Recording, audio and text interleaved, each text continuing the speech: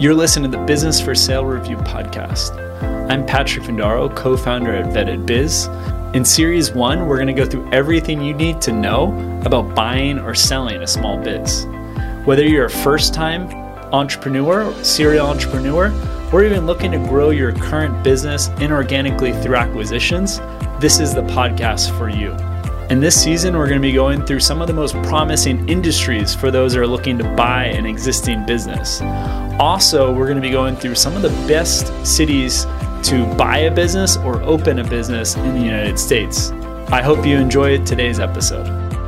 Hey everyone, thanks so much for joining on the Facebook and YouTube Live of Visa franchise. Today we have a very special guest, Alexandra Martins, Director of Client Services at H&Co. H&Co is a top accounting firm here in South Florida. Was founded 25 years ago and really is focused on helping international investors invest in the U.S. and everything related to the accounting, fiscal, everything tax related. So again, really excited to have everyone on today. My name is Patrick Findaro, co-founder of Visa Franchise and Vetted Biz. Our firm helps find and analyze businesses, principally franchises, that qualify for the E2 investor visa. Over the last 5 years, we've helped 350 clients from well over 50 countries immigrate to the U.S. through selecting the right business for them. On today's Facebook and YouTube Live, we're going to have Alexandra from H&Co go over for 30 minutes a presentation on key considerations from an accounting perspective for those international investors, principally in small businesses. Keep your questions coming throughout the presentation. We'll be answering them throughout the talk today to keep it a little more lively, as well as we'll have 15 minutes dedicated at the end of the talk to go over any pending questions that you might have.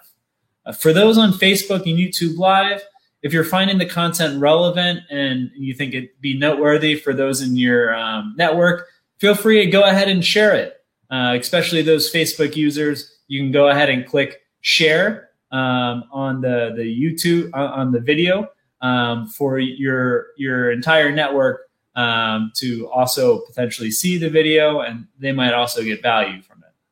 So again, this is Patrick Findaro, co-founder of Visa Franchise and Vetted Biz. We're the leading advisor for finding and analyzing businesses, principally for the E2 investor visa. I have on today Alexandra Martins. Really excited to have Alexandra on. She's the director of client services at H&Co, a premier accounting firm based here in South Florida with over 3 offices. They speak 5 languages: Spanish, Portuguese, French, Mandarin. You can't forget English. They speak English as well.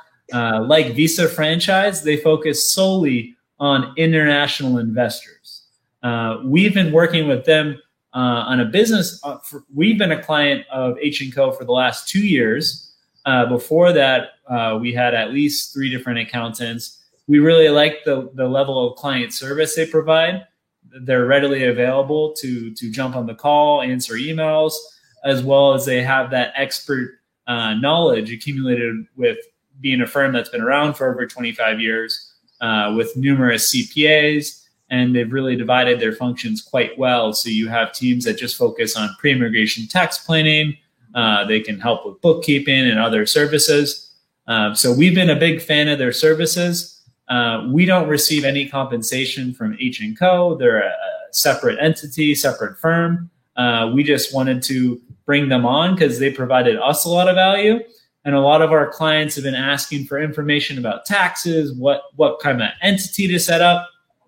So we thought, why not talk to the expert? Why not talk to Alexandra Martins from H&Co?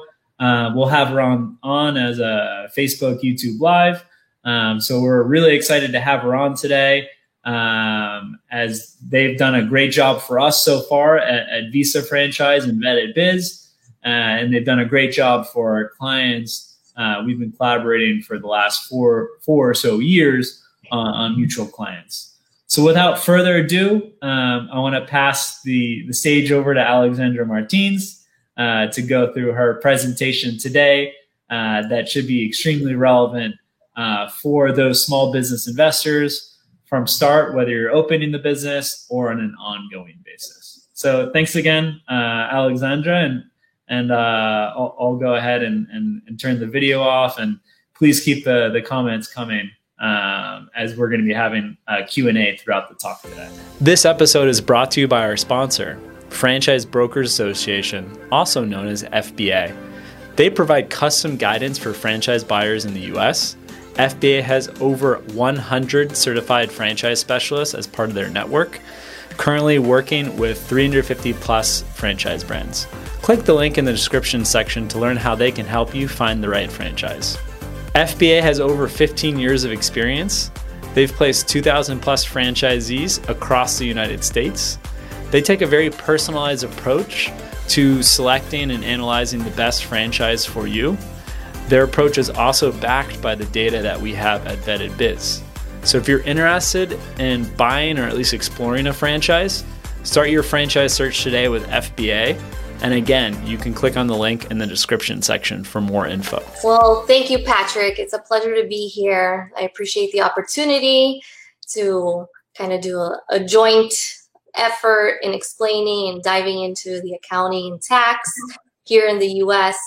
I'm really excited to be able to speak a little bit with you, all the participants that are listening and tuning in. So we have a great presentation for you. We'll try to keep this as exciting and on beat as possible, so we won't bore you with any monotonous information. So as Patrick mentioned, if you're tuning in through YouTube or Facebook Live, if you think that any friend or family member might think this is useful information because maybe they're already here in the US, or they want to diversify their portfolio, or they're thinking of providing some services here in the United States. Basically, this will give you a general overview of all these topics that sometimes seem so difficult, but can be very straightforward with the right assistance. So I've been at the firm for 6 years, working at H&Co with international clients, people that I talk to every day, maybe already did an investment, or they're planning on doing an investment, or they want to immigrate to the United States. So we assist them with not the immigration legal part, pre-immigration tax planning, and kind of understanding what type of tax implications or what would be the best strategy for you to do business in the US. So hopefully you appreciate the presentation, and just so you have a general overview of what we'll be touching on, we're going to touch on the different types of tax structures, what's taxable to a foreign person, how much tax do I have to pay, and I think the most relevant theme here would be, how am I taxed? Am I a non-resident or am I a US person? So those are very important key factors to when you're talking to your CPA or discussing any type of investment in the US. So let's get started. Here we go. So most of us might be thinking, oh, I don't have a green card, or I don't have a US citizenship, so I'm automatically a non-resident. So we talk about this as from the individual standpoint. If you're someone that holds a different passport, or you're here on a visa, we would like to dive into basically how much time do you spend in the United States to determine if you're going to be considered a non-resident alien, which is an important factor for tax considerations. So just so you have we'll use some terminology throughout the presentation as non-resident alien, NRA, which is our international investor, or foreign corporation, signified as FC. That would be a foreign company doing business in the United States, which happens. So it's extremely common. Why? Because the United States is actually a very easy country to start doing business, open a bank account, invoice through the United States. So these are all key elements, and you can get paid in the United States. So a lot of big corporations or well-established businesses abroad can come to the United States and establish one feature of their business service here. So what would you be taxed on as a foreign company or foreign type entities? You would be taxed on information such as income that you derive from doing business in the United States, or effectively connected income. And I'll dive into that in a little bit more specific so that you can understand what I'm talking about. This is just a definition from the Internal Revenue Code. So our typical international type of income that would be derived in the United States by foreign investors would be taxable, something such as services. If you come to the United States and you're physically present, you have an office here, you'd be able to have a co-working space and have a business, and you can provide services in the United States, but it doesn't mean that you live here. So, but that would be taxable. So then that is taxable to a non-resident alien. Or if you have a property that you decided to invest in, and you decided to rent that property, that rental income, you would have to report that on an income tax return. And we would dive into how that would be treated. Capital gains treatments. Oh, I have a property that I go to vacation in the United States. Since it's located in U.S. territory, and if you hold that property for more than a year, you're taxed on, it's called capital gains, because you had a U.S. asset that derived income and you held it for more than 12 months. And then we will pay capital gains to the United States. And this is all on assets or income that you derive in the U.S., okay? So you can either be here physically providing services or have an office here and have payroll. And that source income that you derive would be taxable to the U.S. So in the United States, as a foreign investor, it's very relevant that you take into consideration that there's income tax and that there's estate tax. So estate tax also is a very important factor, because as non-resident aliens, NRAs, foreign international clients, you are on your U.S. assets subject to estate tax, or even a filing requirement when the owner of that asset passes away. So as a non-resident, you have a $60,000 exemption from your fair market value of the asset, which is what was that asset worth at the time of death. And that, depending on that lump sum, if it's greater than $60,000, you would have estate tax due. You'd have to pay money to the IRS so that that asset could be passed on to the beneficiary. So this is important so that you have all the information necessary to make an educated decision. And there's estate tax planning that you can do. There are strategies that you can implement, but we really just want to make sure that you know that there is that exposition, that you are exposed to estate tax. And a simple example would be real estate property in the United States. The shareholder or the owner of that property, depending on the structure, would, if you're a non-resident alien and you pass away, that property would have estate tax. So that's not the focus of the presentation, but I just wanted to share here some information that could be relevant, okay? So let's go. So what I really wanted and I thought would be valuable for everyone to understand is that accounting is the foundation of any business, right? And every country has different legislation, different requirements, and obligations for accounting and tax. So for the US, our accounting system is based on income minus expenses equals net profit. The same everywhere else, except we get to deduct a lot of business expenses in the United States. We're very flexible with that. So it's very important to have some control over your finances, understand where you're spending money, understand if I should use the company card or use my personal card to expense things. So I wanted to share a brief example because I thought it would be just a little visualization so that we could skim through a design landscaping business and you can see how the income is separated between the different services. We do have expenses. Anything related to that income would be able to be expense through the business. So we're talking about marketing, advertisement, if you paid for a company to come and do some consulting services for your business strategies, if you have, like in a design and landscape service, a vehicle that you use to provide those services, you can include your lease, your car lease and your car insurance, as long as it's related directly to the business operation. Big expense for companies in the United States is payroll. Payroll, you get the actual wages deduction that you pay your employees, the payroll taxes, legal and professional services. So our accountants would get paid, your attorneys would get paid. Anyone that provides a service for your business would be included there. If you have rent, utilities. Why is this? Why am I focusing so much on this? Because we really want to emphasize business expenses. So I highly emphasize that you use your company card or credit card solely for business expenses, and not try to, I'm going to go purchase a designer fashion bag at Louis Vuitton. That would not be deductible. We can't deduct that on the accounting. So that won't affect your bottom line.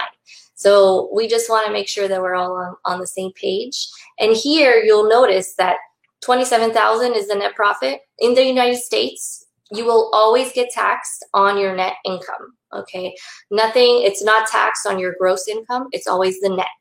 So that's why it's important for you to see, depending on your business model, how can you maximize your expenses? That would be the primary focus of the accounting, and having a good accountant that you can call and exchange an idea, have your accounting up to date, check out your profit and loss. Those are very important features when you open a company and you're going to have an operational business.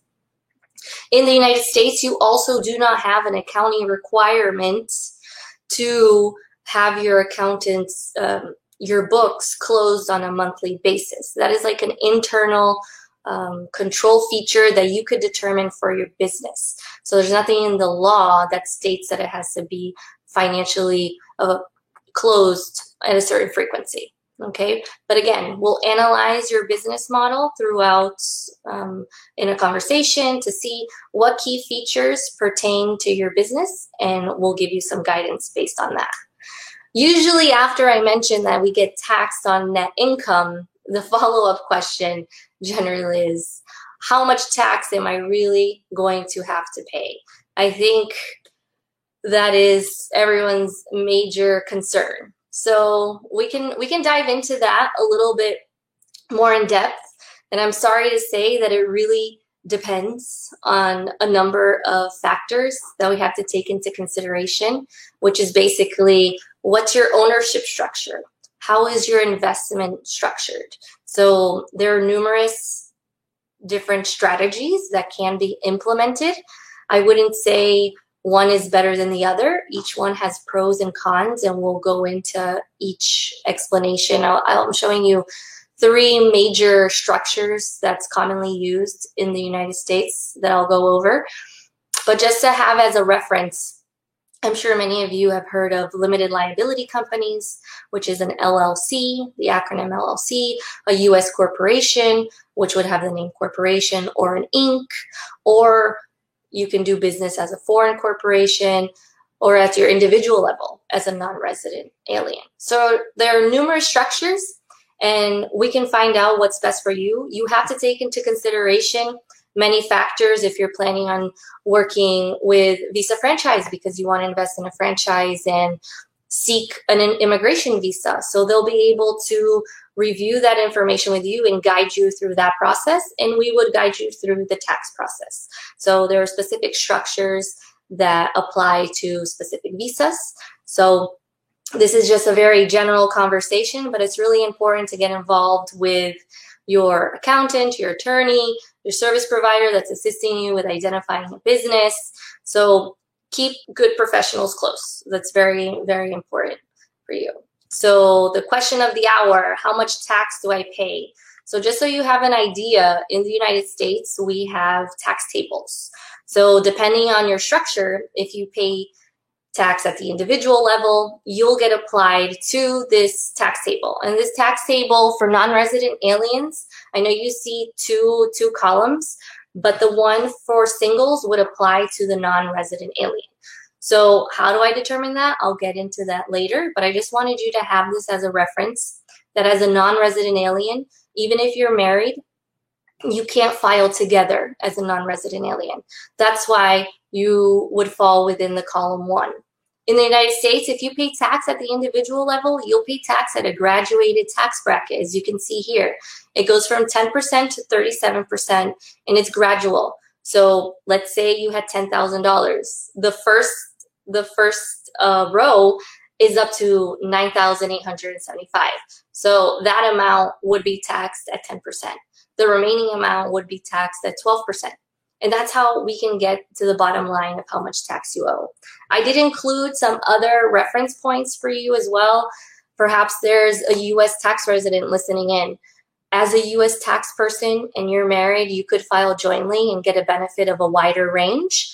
And you also would qualify for this standard deduction, which reduces your tax base. So if in my calculation, you owed $50,000, we would be able to reduce, not owed, if your taxable income was $50,000, we would reduce that by the standard deduction for tax purposes. And then based on that, we would apply your taxable income to this tax bracket. So there are a bunch of little steps. It's not very direct, but this is basically what your guidelines would be.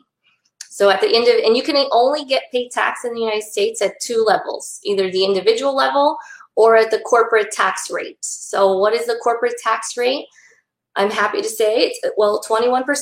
21%, which has brought a lot of U.S. investment here. A lot of corporations that might have had their headquarters outside of the United States decided to start bringing business and their corporation headquarters to the U.S. because we're technically a low tax jurisdiction now for U.S. corporate tax rates. It's a flat tax of 21% for the federal government. A parenthesis or a asterisk that I would put here, we do have 50 states in the District of Columbia and Puerto Rico. Every state has their own state tax rules. So we have to keep in mind that whenever you're coming to the United States to do business here, you do want to take into consideration that what state are you doing business in?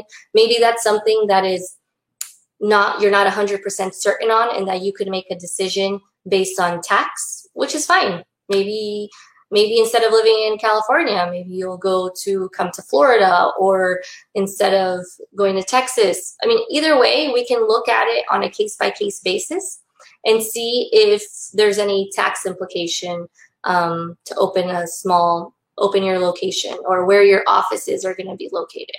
So we'll take all of that into consideration. Hey, just a quick question, Alexandra. Sure.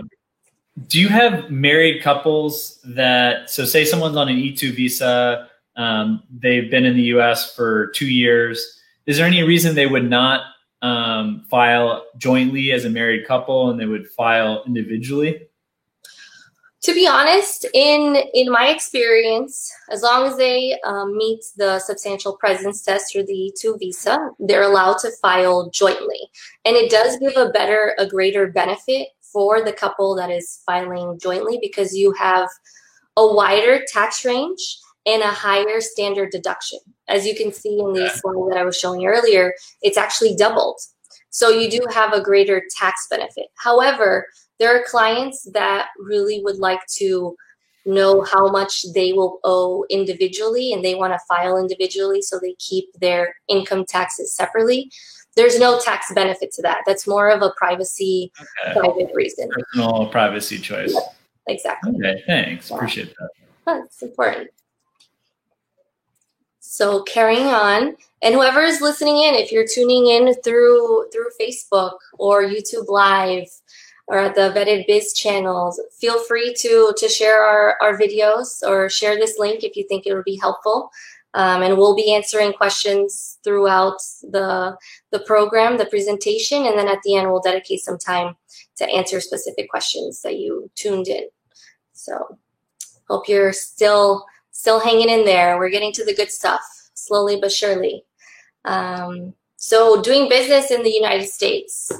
Foreign investors. You can be a foreign investor, open a company, and have payroll, okay? If you don't have the work permit and you're just the investor, you can't be on payroll, but you can hire other people to run your business, and you can do that from afar. So I just wanted to include this so you have an idea of what type of tax that would be included. The standard payroll taxes that you'd have to account for, which would be an expense on your behalf as the employer, would be the Medicare, which in total is 2.9%, but the employee also contributes. So the employer and the employee will contribute 50% each. So your liability, your responsibility as an employer and for your company will be 1.45% related to Medicare. And that is on the entire lump sum of wages that you pay, that salaries that you pay your employee that's registered under your business. Also, there's a Social Security tax that phases out after a certain amount. So depending on how many salaries the employee gets paid during the year, if it exceeds $137,700, that's adjusted for inflation every year. So that number is for 2020. The whole liability is 12.4%, but as the employer, you're only responsible for half of that, so that's 6.2%. This is the main bulk of the payroll taxes that are for contributions for the federal government. So in total, you're going to be paying 7.65% in payroll taxes. However, you do have to consider the unemployment contributions. Federal, you only pay 0.6% up to the first $7,000 in the year, and then it varies per state. I included Florida because we're located in Florida. I just thought it would be more relevant just to have that as a point of reference. But if you have another state that you're curious or that you're planning on having an employee, we can certainly give you more details based on location. We work with the entire United States territory. You do not have to be located in Florida to work with us or for us to give you some assistance. So this is where I'm going to dive in. I have 3 scenarios that I want to share with you, which I think are very important and the most common scenarios for international clients or even US people that live here. They use these structures as well. Not all of them. Some of them, caveats, some of these are molded for international clients as well. So individual ownership would basically mean that you as a foreign person, international investor, came to the United States, generated source of income in the US, and it had a tax filing requirement. So you would file an individual income tax return, and you would pay tax according to the tax bracket that I showed you earlier. So depending after the calculation, what's your net income, based on your business or whatever services you performed, or if you sold a property, you would pay tax at the net profit level. What's the difference? I showed you two examples here, right? The NRA would incorporate a LLC, which is a limited liability company that I mentioned earlier. That is actually a very common type of entity, which is a US company. It's a legal entity here for us that we incorporate in the United States. It's very, very common. Why do we recommend this? Because it's a hybrid entity. Hybrid entity means I can elect a different type of treatment. That's all you really need to know about an LLC. So its default classification is a pass-through entity, means that it doesn't exist for US tax purposes, but it exists for liability purposes, which means there's a separation between the owner and the LLC. So you have more protection. And it's actually good because you'd open an LLC bank account. It won't be together with your own personal funds in the United States. Not that there's anything wrong, but it creates a little bit more separation and for legal matters. But when we talk about tax, what's going to matter? The LLC doesn't matter. Who's going to pay the tax? It's going to be the individual. So in this structure, the U.S. LLC for a non-resident alien has a basic informational return just to disclose the accounting. But who's going to pick up the tax and file it? It would be the non-resident alien. From 10 to 37%.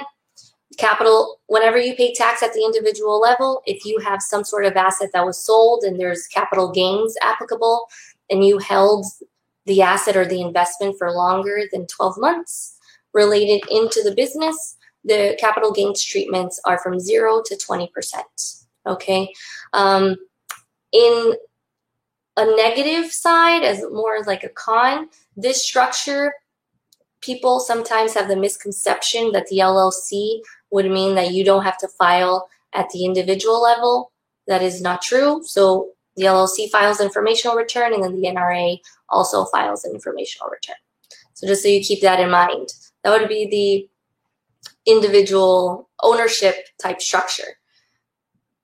The second most common structure that's used in the United States by U.S. tax residents and by international investors is a U.S. LLC with more than one shareholder, more than one member. What does that mean? Automatically, the IRS will see this as a partnership. So the default classification, which means you incorporated an LLC, there's more than one member, it's going to be a partnership. And this is a great structure for internationals and U.S. taxpayers. Here you also do file at the individual level, and you do file a tax return for the U.S. LLC. So who's paying the tax? Remember I mentioned if it's a pass-through entity and there's individuals are responsible for the tax, the LLC does not pay tax. It doesn't owe any money. Who pays? It's the NRA or the members of the company. Why is this structure actually a pro? It actually has lesser of a chance of getting audited in comparison with the individual owner. When you're doing business, imagine the IRS gets thousands and hundreds of thousands of tax returns for US LLCs that are treated as partnerships. And these could be huge corporations that have a very large number of revenues or profits. And these are things that companies are looking for. So, or not companies, the IRS is looking at.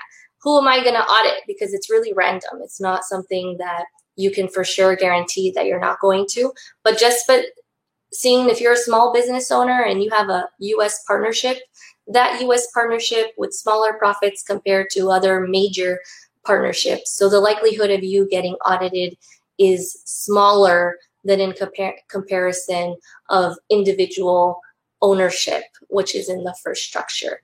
So if you have higher income, you would be likelier to perhaps have a little bit more exposition. So if you can get another shareholder, maybe your wife, another friend that's going to join in on the venture, you could then have a partnership. The great thing about individual ownership and partnerships is that you only pay one level of tax, because that is at the individual level in the United States. And then you would have to verify which state would apply. So if you're doing business in Florida and you pay tax at the individual level, like a partnership or individual ownership, you would only pay tax to the federal government, because Florida doesn't have individual income tax return. That's why I put 0. Also, if you distribute or withdraw funds from the partnership, there's no dividend tax. You only pay one level of tax. So you can have income minus expenses, your net profit, that lump sum is going to be taxed in the United States. In a partnership, you would divide that lump sum into 3. So it's prorated. So if each shareholder owns 1/3 of the company and you have $27,000 of net income, each non-resident alien is going to file an individual tax return and is going to report $9,000 of income tax. And those $9,000 would be applied to that individual tax table that I showed you earlier. So you actually end up dividing the responsibility and you get a lower rate on the tax table. It's important, these structures, whenever you own directly the LLC, you do have a state tax exposition, like you're exposed to estate tax this way because you're a non-resident alien and you hold shares of a U.S. company. So it's just something to keep in mind. It's more favorable in the side of taxes because you get to divide up the obligation and you get a lower tax rate. But then on the con, you have exposed tax liability. Here in this structure with 3 members, there would be 4 tax returns, 1 for the LLC and 3 for the individual owners. So sometimes it can become a little bit more expensive. Alexandra, quick question.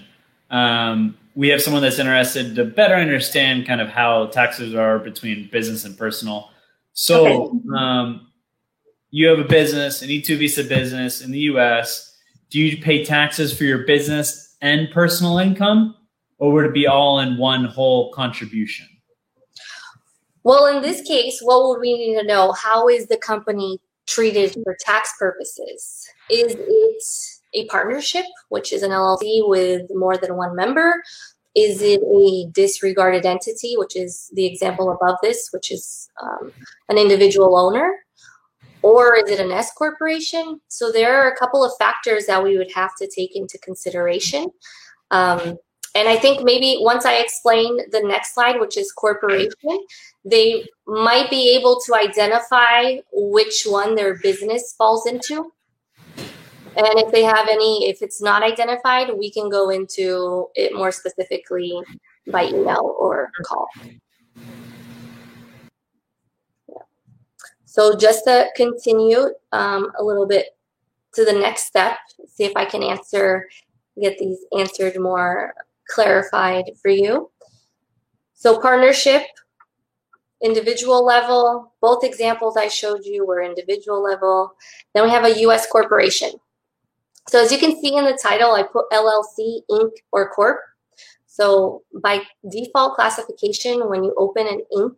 and it has Inc. or Corp in the name, it is automatically a U.S. corporation and it will be treated as a U.S. corporation for tax purposes.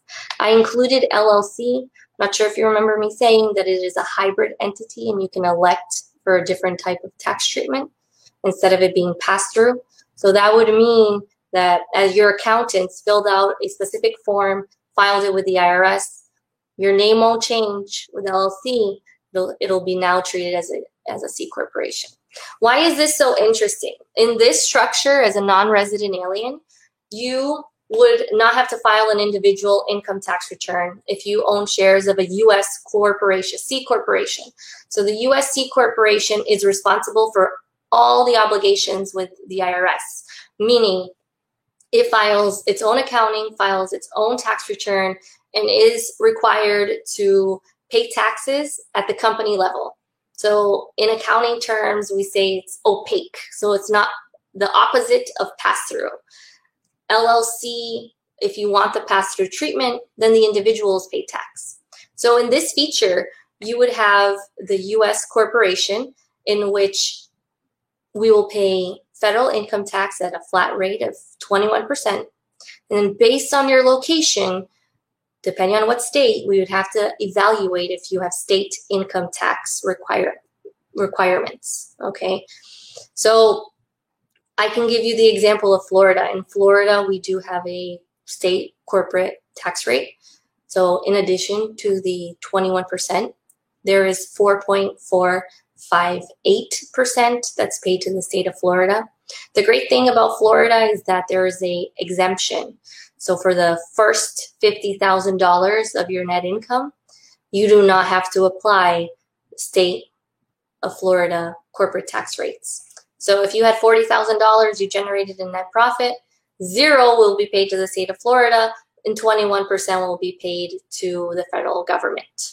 Okay, there's a big feature, determining factor for a U.S. corporation, which is that you're double taxed. And we're not talking about income tax. We're talking about dividend tax, which is taxes on earnings and profits. So this is something that for international clients, you really want to keep in mind, that depending on what your objective is, if you plan on investing in a business in the United States and you want to either withdraw the funds so that you can use it for personal matters, or if you want to keep reinvesting, this is something you would want to consider if you opt for a U.S. corporation. Why? Because once you withdraw funds from a U.S. corp, they're considered dividends. And dividends to non-resident aliens are taxed at the highest level, which is 30%. So in addition to the income tax of 21 in state, there's 30%. Obviously, there's a caveat depending on what country you're from. Let's say Mexico. Mexico, we have a tax treaty which reduces that liability. Unfortunately, with Brazil, there's no tax treaty. So whenever you withdraw money from the U.S. corporation, you would be taxed, again, 30%. So that's something for you to consider as a foreign investor. So as you can see, I put two different types of structures. Regardless, I say U.S. corporation in the United States, have its own U.S. bank account. It will have its operations, derive income and expenses. But then who's the owner? In this first example, I put a foreign corporation, which could be interesting for clients that want to invest in the United States, but they don't plan on immigrating to the United States, because this gives you complete estate tax protection. So in the case the foreign investor that owns this foreign company, that owns the U.S. business, passes away, there would be zero income tax, estate tax liability to the IRS for you to be able to continue maneuvering that company. So that's an interesting and valid. We have lots of clients that invest in U.S. real estate, but they never plan on immigrating here, and they use this traditional structure. So, but nothing, that's just for foreign investors. Nothing prevents you from just doing the investment directly as an NRA to the U.S. corporation. The only con is that you wouldn't have the estate tax protection. So I think this is basically covering the different types of, if you are a non-resident alien filing at the individual level or through a U.S. partnership, which would mean flow-through entities. That means that the company does not pay tax. And then versus a U.S. corporation, that means that the company would pay the taxes, but the individual would not have to file a tax return. I believe we could, for U.S. taxpayers, maybe this might address a concern.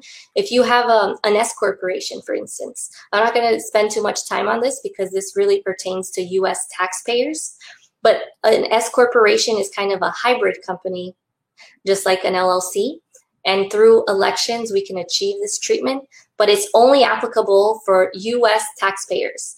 So if you don't meet the U.S. tax residency or green card or passport, you can't elect for an S corporation. But what's the beauty is that the corporation does not have taxes. Who pays the tax would be the individual owner, okay? And the beauty of that would be S corporations do not have self-employment tax. So these terms that I'm using, they're really attributed to U.S. taxpayers. Non-resident aliens would not qualify for an S corporation. But if you're in doubt as to what's the best strategy for you, we can definitely discuss in more detail your specific case. So 1 moment. Okay, so that was basically wrapping up the different types of structures and the most commonly used. You won't find anything really other than that in the United States. So it's not difficult for U.S. people for international clients to come and do business. So you don't need a social security number to do business here.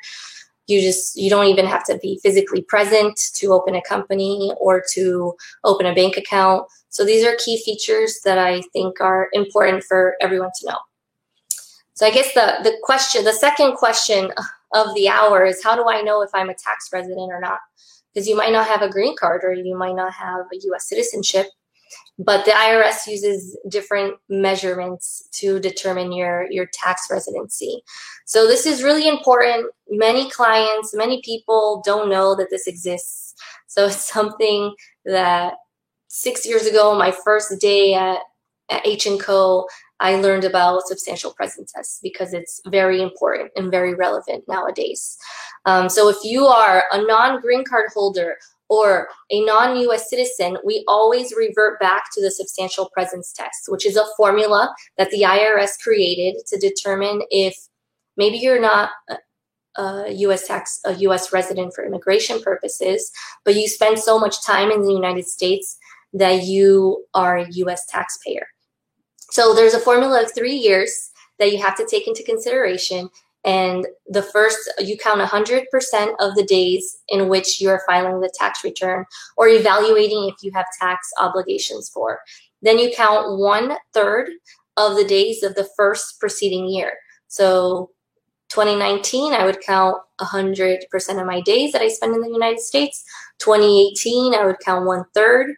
And then the third year would be the second proceeding, which would be 2017, just so you have like a gauge. So it's always 3 years, and it's something that's we advise that you keep control of if you come to the US once a month or you're always spending some time here. So take that into consideration unless you fall within an exempt visa. And an exempt visa would mean I have a visa, but I'm a student, for instance, which would be an F visa. And in the F visa, you can spend as much time as you want in the United States, but those won't count towards your substantial presence test. So this is something that we take into consideration, and we do this evaluation for all of our clients on a yearly basis. Okay, here there are some other examples. The J, which is very common if you come here to be a trainer or a teacher. So whatever time you spend in the US won't count towards the substantial presence. So I just wanted to give you a visualization so you can kind of understand where we would get our information from. And many clients ask me, but how do you know, or how are you going to get how many days that I spent here? I can't figure that out. Well, don't worry. The Homeland Security Department implemented or has had for many years I-94, which gathers or keeps track of your travel history. So this is just, there's a link and you can go directly to the state Homeland Security website, insert your passport information, and it'll populate with your travel for the last few years. And based on that, we insert this into an Excel and get to your bottom line calculation. So this was really neat when I figured this out as well, but it's been around for years. So just so you can hang in there, we're almost getting to the end, not too much. I just want to show you an example of how you can apply the substantial presence. And here you'll see we're using an example as if you were to file 2019 tax return. So it would be 19, 18, and 17, which would be the years that we would go to the I-94 and gather your travel history. And based on the formula, you would be considered here 142 days, you'd be considered a non-resident. So we counted 100% of 2019, 1/6 of 2018, 1/3 of 2018, and 1/6 of 2017. Add that up, 142, less than 183 days, non-resident alien. You don't have to worry about it. Whatever income you derive in the United States, you'll pay tax on that. Another example, just to show, let's say the substantial presence test, after you apply the formula and you add it all together, exceeded 183 days, right? This example is 200. You would be considered a U.S. tax resident. What does that mean? That means that any non-resident alien tax treatments no longer applies. You would have to file taxes as a U.S. person, and this opens a lot of other obligations, meaning now you have to file taxes on your global income. And this is something that we would have to look on a case-by-case basis and see how that would affect you. For tax year 2000, just so you have an example, there's always a trick as to how can you control the number of days so that you're always treated as a non-resident alien. The magic number is 120 days a year. If you can control that presence in the United States, you would be forever a non-resident alien. As long as you do not have a green card, as long as you do not have a US passport, you would adhere to the substantial presence test. So if that applies to you, you're a non-resident alien, and this would be our measurement as to understanding what your tax obligations are. So a big question that we've had now, given this year, tumultuous year, COVID-19, the IRS was actually looking out for us. They gave us an exemption period. So if you're concerned that you have to spend a lot extra time here because flights were down, you couldn't get back home, couldn't leave the country because of COVID, if this happened to you while you entered in the United States during what the IRS calls emergency period, which would be February 1st until April 1st, you can exclude 60 days of physical presence in the United States. So let me just give you an example. If I arrived in the United States on March 31st, and that's within the period I just defined as emergency, and I couldn't go back home because flights weren't going out of the United States, you could exclude up to 60 days. So if you only stayed 40 days and you left, you would exclude those 40 days from your calculation. Here in this example, just so you can see, we would exclude from 2020, given that the US person arrived on March 20th, exclude the 60 days. So what does that do? Apply the formula, 120, which means less than 183. Therefore, you're not a US tax resident. These are important points in case you were worried about how that affects you. We can easily do a calculation and see if you're a non-resident or a resident and kind of go into the step-by-step as how that would affect you. So I think in summary, this kind of gave you the gist of how we determine non-residents versus US residents for tax purposes. So just as like to wrap it up and end the presentation, we are a boutique CPA firm specialized in working with international clients. For over 25 years, the office has been open in Coral Gables. And anything that you might need from A to Z, opening a company, discussing what type of company, to the accounting, to what type of software, to tax planning, pre-immigration tax planning, opening the company once you decide to opening, annual renewal, what kind of obligations do I have every year with the IRS and with the state of Florida for tax. This is what we do. This is what we love to do. We give you personalized service in the language that you prefer. And this is just one of our passions, and we'll be happy to further discuss with you. And I guess that's it. So thanks so much for tuning in and participating. I'm happy to assist any of you.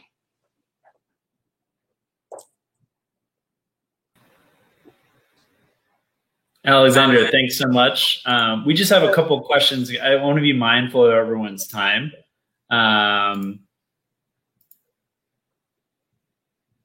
So could you just clarify for the people that have been kind of stuck in the US because of COVID and haven't been traveling, or maybe they just left a month ago, but they might have passed their substantial presence, what the options are for them? Of course, happy to. So the IRS stipulated that there is an emergency covered period, meaning if anyone between the window of February 1st and April 1st came into the United States, you can pick the day that shows up on your entry stamp from the I-94. Based on that day and based on the day you exit, we'll be able to exclude the 60 days. So let's say in 2020, I decided to come into the United States on March 1st because I had this travel ticket that was already purchased and I had to come to the United States, but I was only going to stay a month. And once I entered the US, COVID happened and everything went haywire. What is the IRS stipulating? It's saying that if for any reason you had to stay longer in the United States, and this might affect you meeting substantial presence through the formula that I explained, you can exclude up to 60 days of the time that you were in the United States. But that only applies to if you came in throughout that window. So the window is February 1st to April 1st. If you entered on April 15th, you don't get to exclude any days from the formula. So that's a very key part to this. So if you do have this situation, if you are concerned, feel free. Here's my contact information, my email address. Feel free to email me. I can guide you through the process and kind of help you understand if you exceeded, if you have some filing obligation with the IRS. Happy to answer any concerns. Yeah, and that was the last one, just the best way to reach out to you. And everyone should be able to see the contact information here. Again, Alexandra Martins from H&Co. It's a pleasure to have you on. Don't hesitate to reach out to Alexandra with any needs you might have from an accounting perspective. And then if we're able to help you with finding and analyzing a franchise through Visa Franchise and be your advisor there, or if you're more thinking about buying an existing business, you can also visit our online platform at www.vettedbiz.com. And you should be able to see that in the bottom right-hand corner of your screen, Vetted Biz, as well as Visa Franchise. So again, thanks everyone for joining us. Thanks to our special guest, Alexandra, and wish everyone a great day. Thanks for having me. Thank you. Take care. I hope you enjoyed today's podcast episode. If you found today's learnings helpful for your entrepreneurial endeavors, I encourage you to follow us on our Vetted Biz YouTube channel. Also, our podcast episodes are available on every major podcast network. This includes Spotify, Google, and Apple. For Apple Podcasts, you can actually leave us up to a 5-star rating and also give comments to see what type of feedback you'd like to see for future episodes. If you prefer, email me at patrick@vettedbiz.com with any questions, feedback, or suggested topics for future podcast episodes. Thanks again for listening today.